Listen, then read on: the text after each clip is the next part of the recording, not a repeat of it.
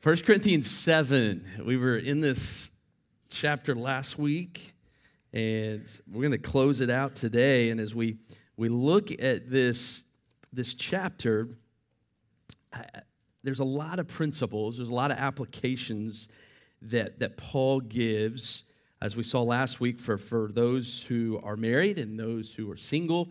One of the reasons he does, maybe you're coming in today and maybe you've been out for a couple weeks, or maybe it's your first time.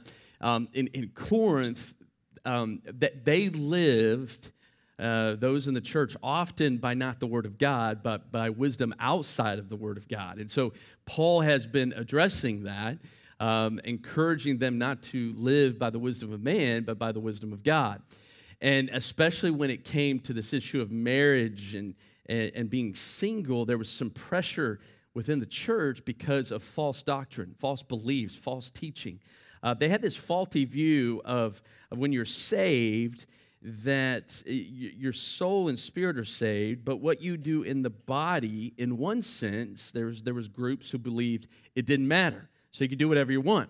So that's why Paul had to address immorality in the church, and it was great. The immorality was great, not only in the culture, but also in the church. So he had to address that. But also with this view of the spirit in the body was this idea that, if God redeemed the body and saved the body too, which is true, and Paul addressed that in 1 Corinthians chapter 6, verse 12 and on, then what they're saying is, then I do not need to be involved in marital relations with another, because the body is evil, and that's wrong. And so they get out of that.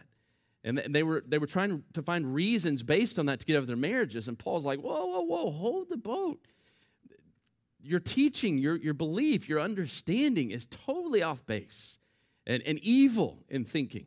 And so he comes in, that's a reason for chapter 7, and addresses a lot of practical issues that the church was dealing with.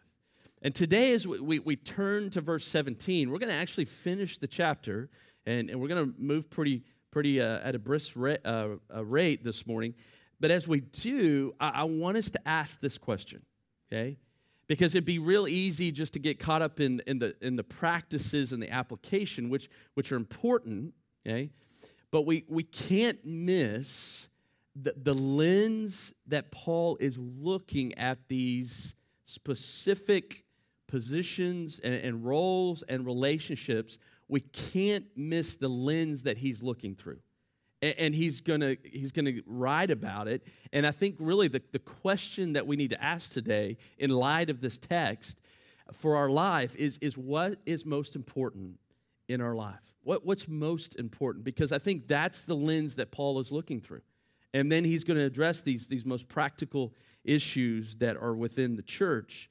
And so this is going to address today, it's very interesting. He's going to address some cultural distinctives. He's going to address vocation in jobs, and he's going to again address marital status again as well. But he does so with this question in mind: what is most important in life? And I think there's three things. Okay, the first is our calling to Christ. Our calling to Christ. We sung a lot about that this morning. I don't know if you realize what you were singing, but that we were chosen by God, we were called by God. So we sung a lot about that. The second thing is obedience to Christ, obedience to God's commands. And then the third thing that he's going to bring up is this idea of undistracted devotion. Undistracted devotion. Those three things are huge. And that's the lens that Paul is looking through as he writes this to the church, and then addresses these practical issues. And so we're going to do a couple things this morning as we move through this text. Look at the words that he says through these ideas of what's most important: our calling, obedience, and devotion, but then also look at these practical things as well as we move through the text. And so let's jump right into it. We ended here last week, but look at verse 17. Only as the Lord has assigned to each one, as God has called, each in this manner, let him walk. Okay? Verse 17, verse 20, and verse 24, Paul is going to mention our calling, okay? That God has called us. Now, a lot of times in conversation in different places, people will say that God has called me to this, and we often refer to that when talking about our vocation or our job. Paul's not talking about that. Paul is talking about something different. Let me give you a hint. 1 Corinthians chapter 1, verse 9. We read this the first week or the second week we were in this study. Paul says, God is faithful, by whom you were called into the fellowship of his Son, Jesus Christ our Lord. And so what's this calling he's talking about is the divine calling of God of one to salvation. You see, how does salvation work? Well, God pursues us, right? John writes this in his first letter where he says that we didn't love God first. He loved us first. He pursues us. He calls us. He draws us to himself. He leads us to that place where we believe. It's Ephesians 2:8, where it says, for by grace you have been saved. Okay? That means God has come to you in great love and kindness and drawn you to himself and even brought you to faith. He's brought you to faith. He's drawn you to this faith, and he's given you the gift of it. And so God calls us by the Holy Spirit's pull into this fellowship with Jesus Christ, this relationship. And so he's talking about this calling. And out of the gates this morning, the first thing he wants us to know is this is the most important thing. Are you called? Are you called? Do you know Jesus Christ as your Lord and Savior? That's the most important thing in life. If you can't answer that this morning with a yes, Paul would say, I plead with you, turn to Christ, trust in him, believe in him this morning, in his cross, in his resurrection, and trust in him this morning and be saved. That's what God wants for us. And so what does this mean, though, in this text? Because look at back to verse 17, then we're just going to roll on here. He says, only as the Lord has assigned to each one, as God has called each, in this manner, let him walk. Okay? A principle that Paul has throughout this chapter, we saw last week, it continues this week as well, is we are to remain in the state we're in when we were called, when we were converted to Christ. And when you were drawn by God into believing in this loving fellowship with his Son, he's saying here, stay and remain in the relationships you're in, meaning this, in the context, okay? Because that statement could be taken a different way. But in the context is this. If you're married, what he's saying, stay married, right? I mean, that's the big thing, okay? And he wants us to be faithful in the positions we're in, the relationships we're in. That's the main goal, okay? And so we saw that last week. But what about this week? Look what he says. Look at verse 18. Was any man called when he was already circumcised? He is not to become uncircumcised. Has anyone been called in uncircumcision? He is not to be circumcised. Circumcision is nothing, and uncircumcision is nothing. But what matters is the keeping of the commands of God. Each man must remain in what condition, or that condition, in which he was called. You read that, if you're like me, okay, I've read this text a lot over the last few weeks and months. I've been preparing for 1 Corinthians 7 and thinking through to myself, how in the world am I going to teach that? There's a lot of stuff in here, a lot of stuff. And there's some things where it's like, okay, what's the interpretation here, okay? One writer says that what Paul is doing is he's continuing this line of thinking of being married or single and simply using circumcision and uncircumcision as an example, okay? I don't really tend to lean that way. I don't think that's completely wrong, but what is he meaning here? What is he meaning? I think he's addressing something different. I think he's addressing the idea of cultural distinctives. Can I use that phrase to help us this morning? Cultural distinctives. Meaning this, okay? So uncircumcised Gentile, all right? Let's get terms down. Circumcision, Jew. I think what he's saying here, if you were converted as a Gentile, don't try to become a Jew. Some would teach that, I think even in Corinth, that to be a Christian, you have to enter into Judaism. And so what Paul is saying here is, no, Judaism is not Christianity, okay? And so vice versa, for a Jew, you have to become a Gentile. And so he's going to address some of that next week and this idea of eating and what you can eat and can't eat. And so I think that's why he's saying this. But the question is, why? Right? Paul, why are you addressing this? Okay? And by the way, what he's about to say in verse 19, circumcision is nothing, uncircumcision is nothing, was very offensive to the Jews to say such a thing. But what Paul, I think, is saying here is he didn't want the Corinthians to be tempted to move into legalism, to go into legalism, or another idea, and I think this is one that comes to the surface, to make following Jesus about cultural distinctives. And so what does that mean? What was Paul trying to get at? Well, if you look at the end of verse 19, he says, these two things don't matter, circumcision, uncircumcision, but what matters is the keeping of the commandments of God, okay? Our calling is important. The second thing he's going to say is important is obedience to Christ, obeying the commands of God. Okay, Paul, but you said they're more important than what? Than cultural distinctives. What does that mean? What does that mean for us? What did it mean for Paul? What he's saying here is that the mere changing of cultural distinctives should be of no importance whatever to the Christian. In other words, don't make a big deal out of whether you are circumcised or not. And then, how does this apply to us? Because I think it's the same thing as well. We're not to make a big deal over whether I'm white or I'm black, whether I'm from England, from America, I'm German, I'm Swedish, I'm African. I think what Paul is saying, it doesn't matter. It doesn't matter. What matters is obedience. That's what matters. And so one might say, well, time out, Paul. Are you saying that these things don't matter? He's saying, no, those are secondary issues where faith in Christ and the gospel makes those things beautiful. You were created in the image of God. He's not pushing away distinctives and say that they're not important, they're not beautiful. He's not saying anything like that. But what he's saying is what's most important is obedience to Christ. And so what does that mean? I think what he's saying is he's saying, don't worry. Don't boast about your present state of cultural distinctives, because what he's saying here is that has little importance to God compared to whether or not you're obeying Jesus. That's what matters.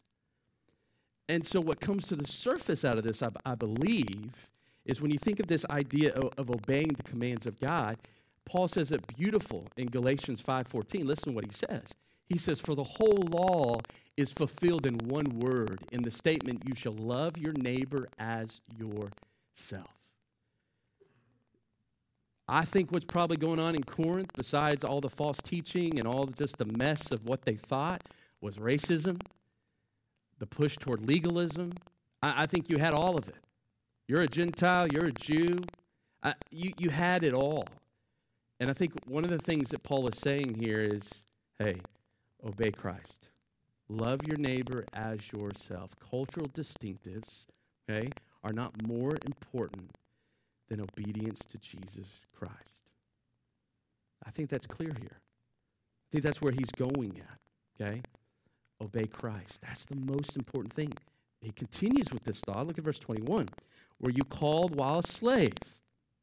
Do not worry about it, but if you are able also to become free, rather do that. Interesting. For he who was called in the Lord while a slave is the Lord's freedman. Likewise, he who was called while free is Christ's slave. You were bought with a price. Do not become slaves of men, brethren. Each one is to remain with God in that condition in which he was called. Now he turns to this issue of whether one is a slave or a freedman. Okay? Now, when I first read this, different things went off in my head. Okay? And so let me tell you what he's not talking about. Okay? The first thing he's not talking about is when we think of the word slave, often because of our American culture and history, we think of the horrific slavery that people have endured in America, okay? He's not talking about that idea of slavery. He's not talking about that, okay? You might be thinking of this idea of being slave in Christ, and he's mentioning that here in verse 22. And so, yeah, that's in there. But when you think of slave and freedmen, okay, here's what Paul's talking about. He's talking about jobs. You might be saying, huh? He's talking about vocation. A third of Corinth, okay, were slaves. But when we think of slaves, okay, don't think of it through what we know and through our lens. You've got to go back to first century Greek-Roman culture and society, okay? Now, were slaves mistreated and was it horrific at times for some? Yeah. But in this case, what he's talking about a third of a society that had the job of a slave and a master. And you see Paul's going to address this in places like Colossians and other places as well, and Ephesians. And so these people, they had jobs. They were jobs. They worked for a master. They had benefits. They had employment. They ate. They were not enslaved, many of them, like we think of slavery. So Paul, I think, most definitely is thinking here of jobs. So you have a slave in this sense. What he's saying here is don't despair. If you find yourself in this job as a slave in first century Corinth, where others don't highly esteem that job, what he's saying here is, hey, with the gospel, that there's help, so you don't have to despair. You don't have to feel sorry for yourself because you don't have the ability or the opportunity like others do. But he's saying, hey, be in that position. Know that you're free in Christ. And so in that job, obey Christ and glorify Christ the best you can. Hey, if you can get out of that job and get a different job, a better job, go do it, Paul says. Go do it. But if not, be faithful and stay right where you're at. On the flip side, for this freedman, all right, that this one who's the top 2/3 in Corinth, okay, maybe the jobs that were more esteemed by society, he's saying to them, be careful as well. There's help for pride. There's help for boasting. And he tells them here, remember, though you're free, though you have this role in society that may be more highly esteemed, remember you're a slave to Christ. That you are living under the authority of Jesus, and you are to submit to him. And so do you see how he addresses these two different groups?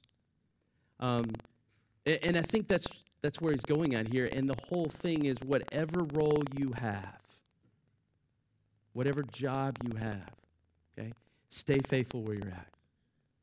Obey Christ for the glory of God, right where you're at. And then look what he says next. Look at verse 25. He's going to continue. And so he's addressed two things that should matter most to us. Our calling. In light of our calling, obedience to Christ, to God's commands, and that applies, right, to cultural distinctives. It applies to where we work, okay? And then third, look at verse 25. He's going to address another idea. And his idea here is found in verse 35. We'll get to it in a second, but I want us to know this before we read 25, is he wants us to have a devoted life. When you think about devotion, if you're devoted to something or someone, what you're devoting your time, your energy, your actions. It involves the mind, it involves the body. I mean, you're devoted. You're devoted. It's a priority.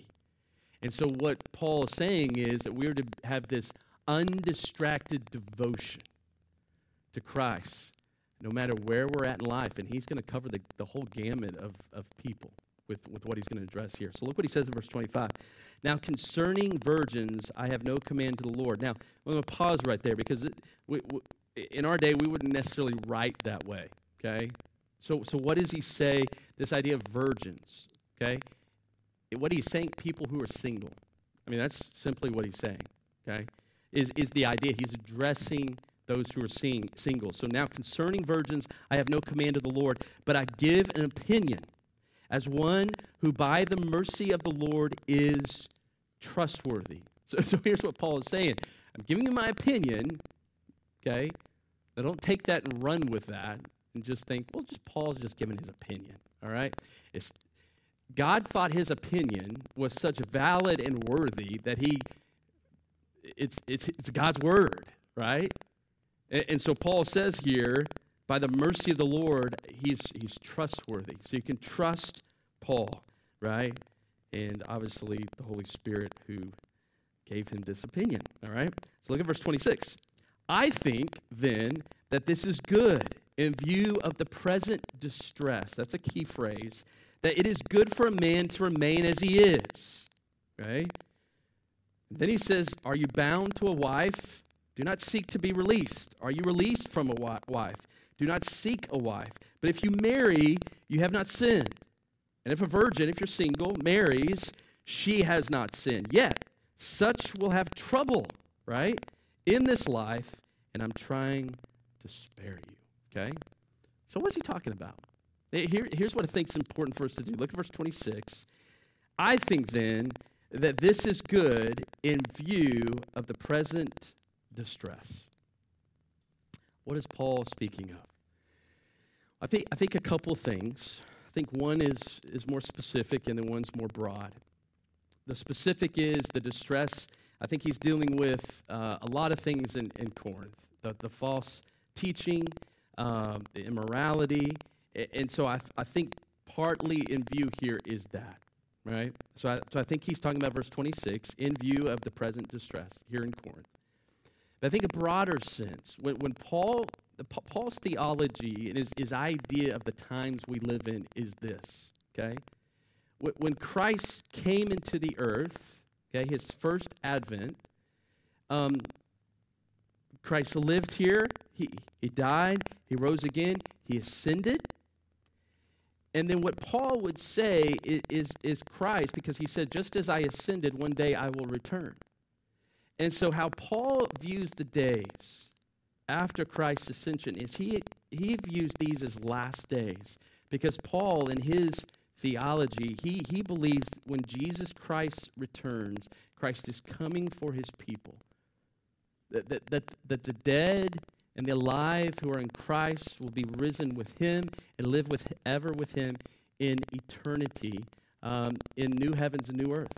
1 Thessalonians 4, 5. You read that in other places as well. That's Paul's theology. So here's the deal. When Paul's talking about these days since Christ's ascension, he refers to them as last days because they're the last days before Christ comes. And so he wants us to think about it as well. So I think what he's talking about right here is that. I think he's thinking of last days. Because he'll tell Timothy in 1 Timothy chapter 4, I don't have this on the screen, verse 1, he'll tell him that these are last days. And in these last days, Christians will face opposition and pressure from unbelievers because of our morals, because of the stances we take, because of our biblical views. And so we'll face that. At the same time in the last days, he also says that those who say they were believers, there will be many who fall away and will leave the faith. And so Paul has this view of that's what the stress of these last days look like. Persecution, opposition, and then believers falling away. So I think that's the big picture here. So he wants us to have that in view. So here's what he's going to do in the next few verses. He wants us to look at the issues of life through this lens of what is our relationship to the world as those who are part of a different kingdom. Because we are not part of the kingdom of this world as believers. We're part of the kingdom of God.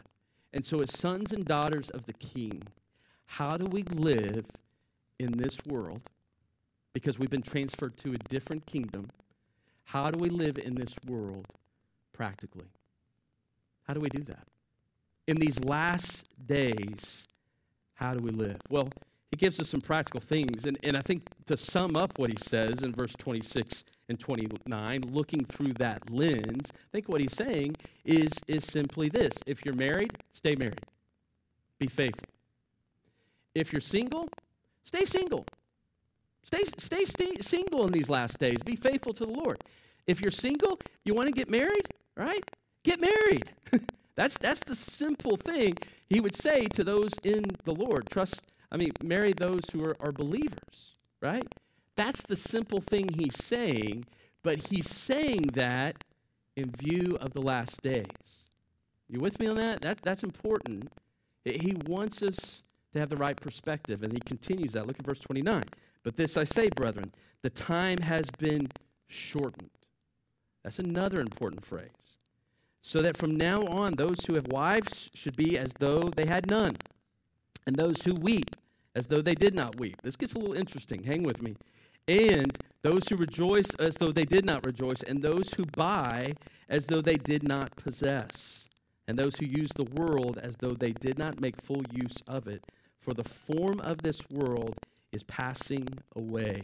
He's going to put some just thoughts here, and we'll talk about these thoughts in a second, between two key verses in 29 and 31.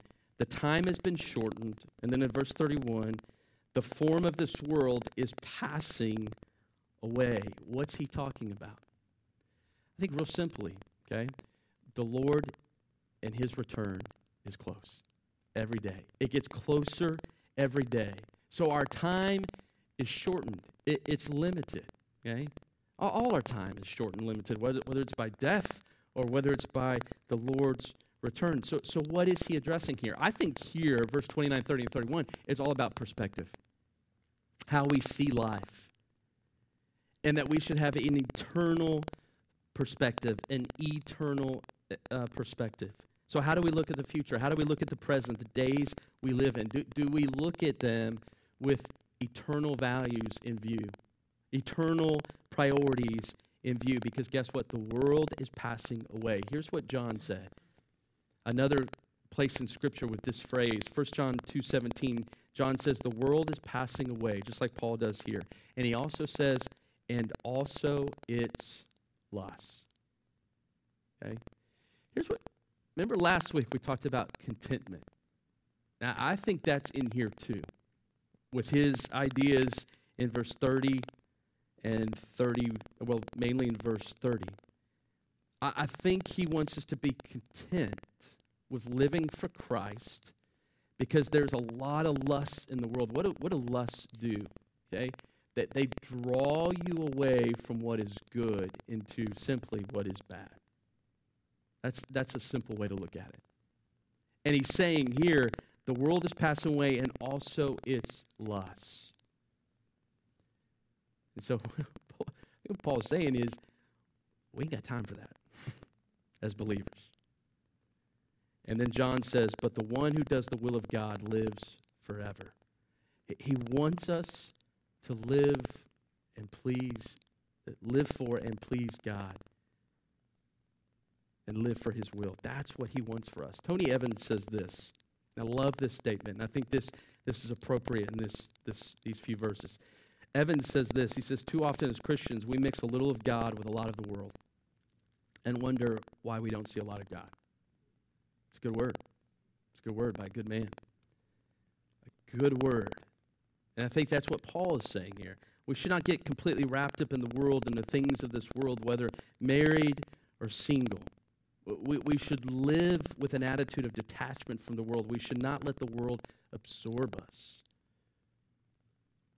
And I think that's what Corinth was doing. They were struggling with that. And so Paul says, no, have an eternal view. Be different. And then look what he says in verse 32. Paul's emphasis here is the main thing I think that he's saying here in these verses that are important. He says, but I want you to be free from concern. I like this, Paul. I said this last week, and I think he's still doing this. I don't think Paul is just sitting up here, if he was speaking this, I don't think it's hellfire and brimstone. I think this is, let's pull up a chair, put a coffee on the table, let's talk, okay? I think it's pastoral care. I think it's pastoral counseling and pastoral sensitivity. And look what he says here. He says, but I want you to be free from concern. One who is unmarried is concerned about the things of the Lord, how he may please the Lord. But one who is married is concerned about the things of the world, how he may please his wife. And his interests are divided. The woman who is unmarried and the virgin single is concerned about the things of the Lord, that she may be holy, both in body and spirit. But one who is married is concerned about the things of the world, how she may please her husband.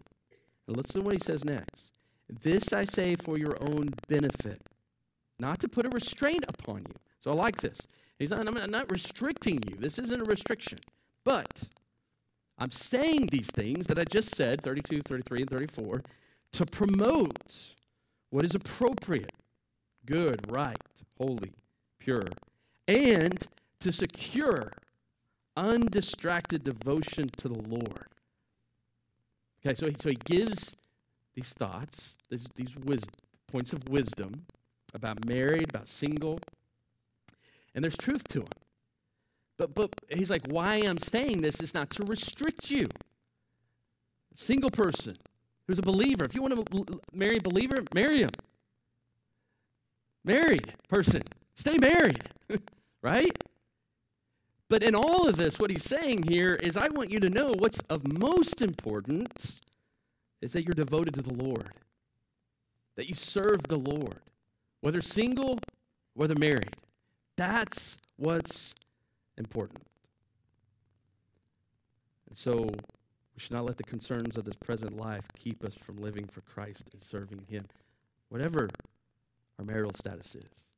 I think that's the main point that he's driving home here. And so what's most important? Our calling. Calling to Christ. Second, obedience to the commands of Christ. Third, an undistracted devotion. That we're devoted to Christ, that we serve him.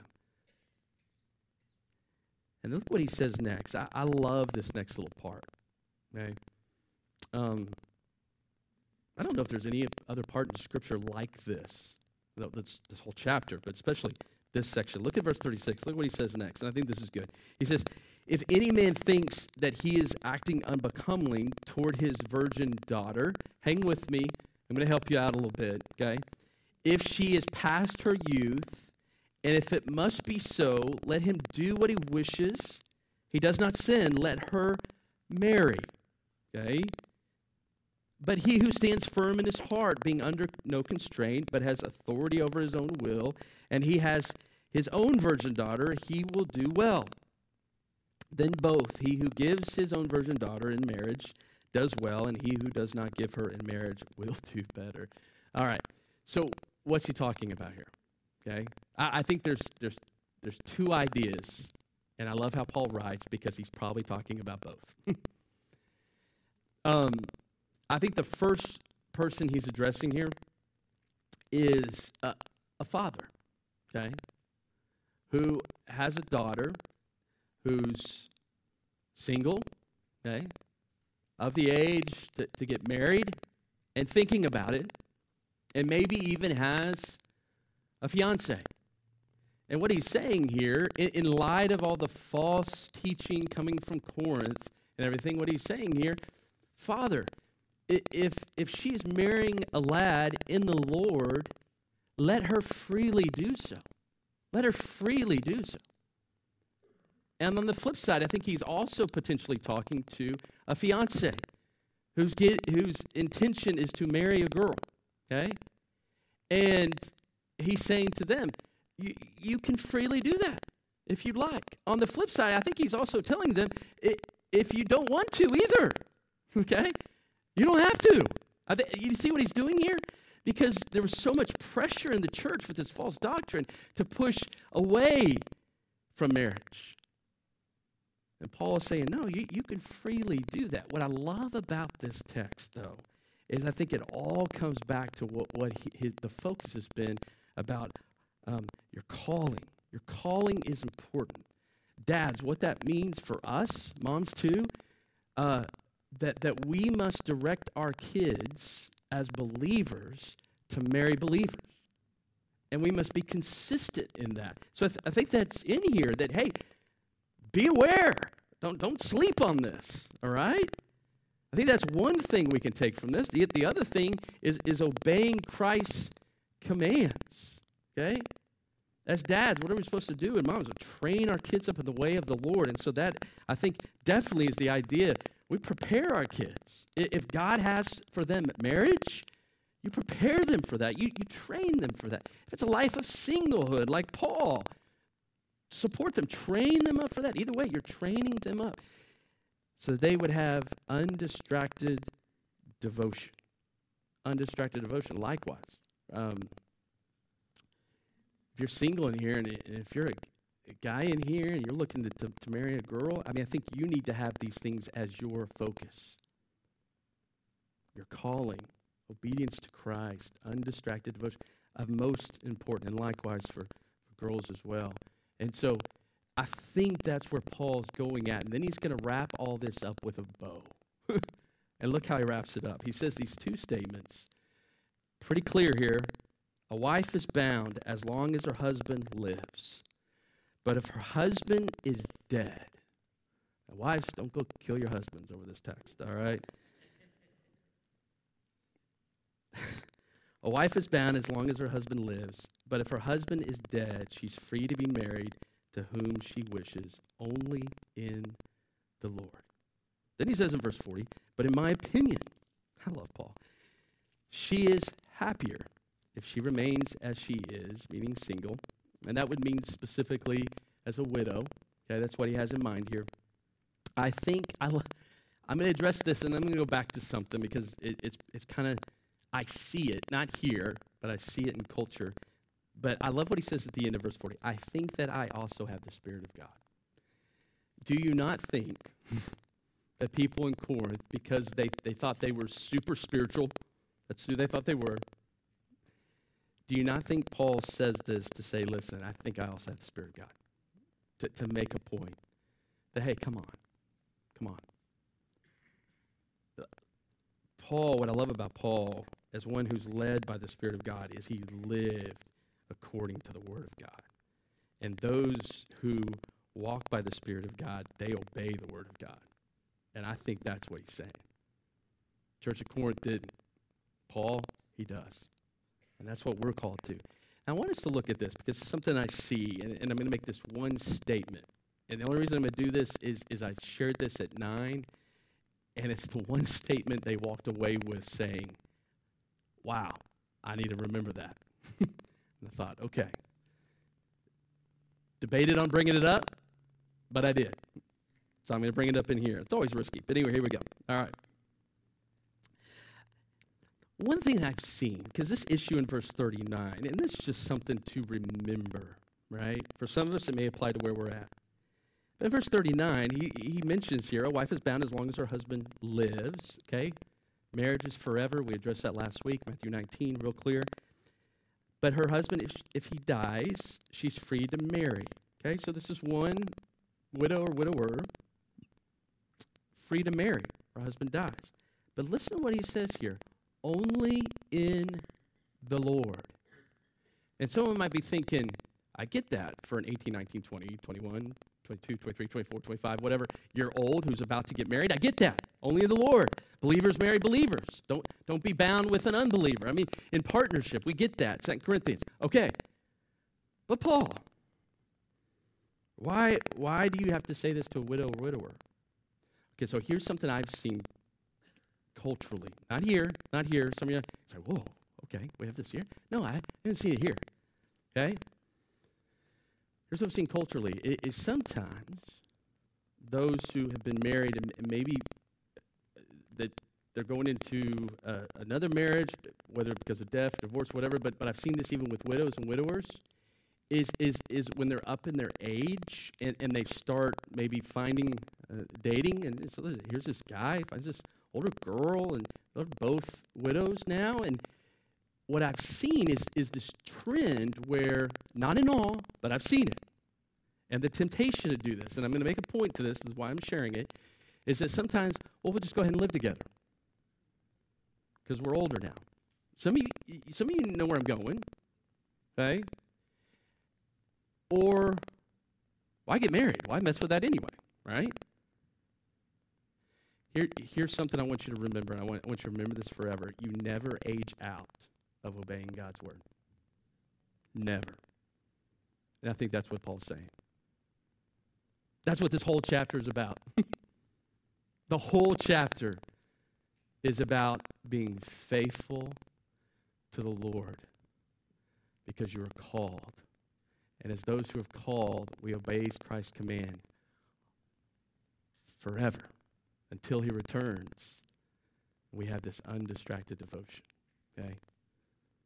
We never, just like the people in Corinth, are to live beyond or outside of the Word of God. This is the wisdom of God. Believe it. Live by it. Okay? Let me pray.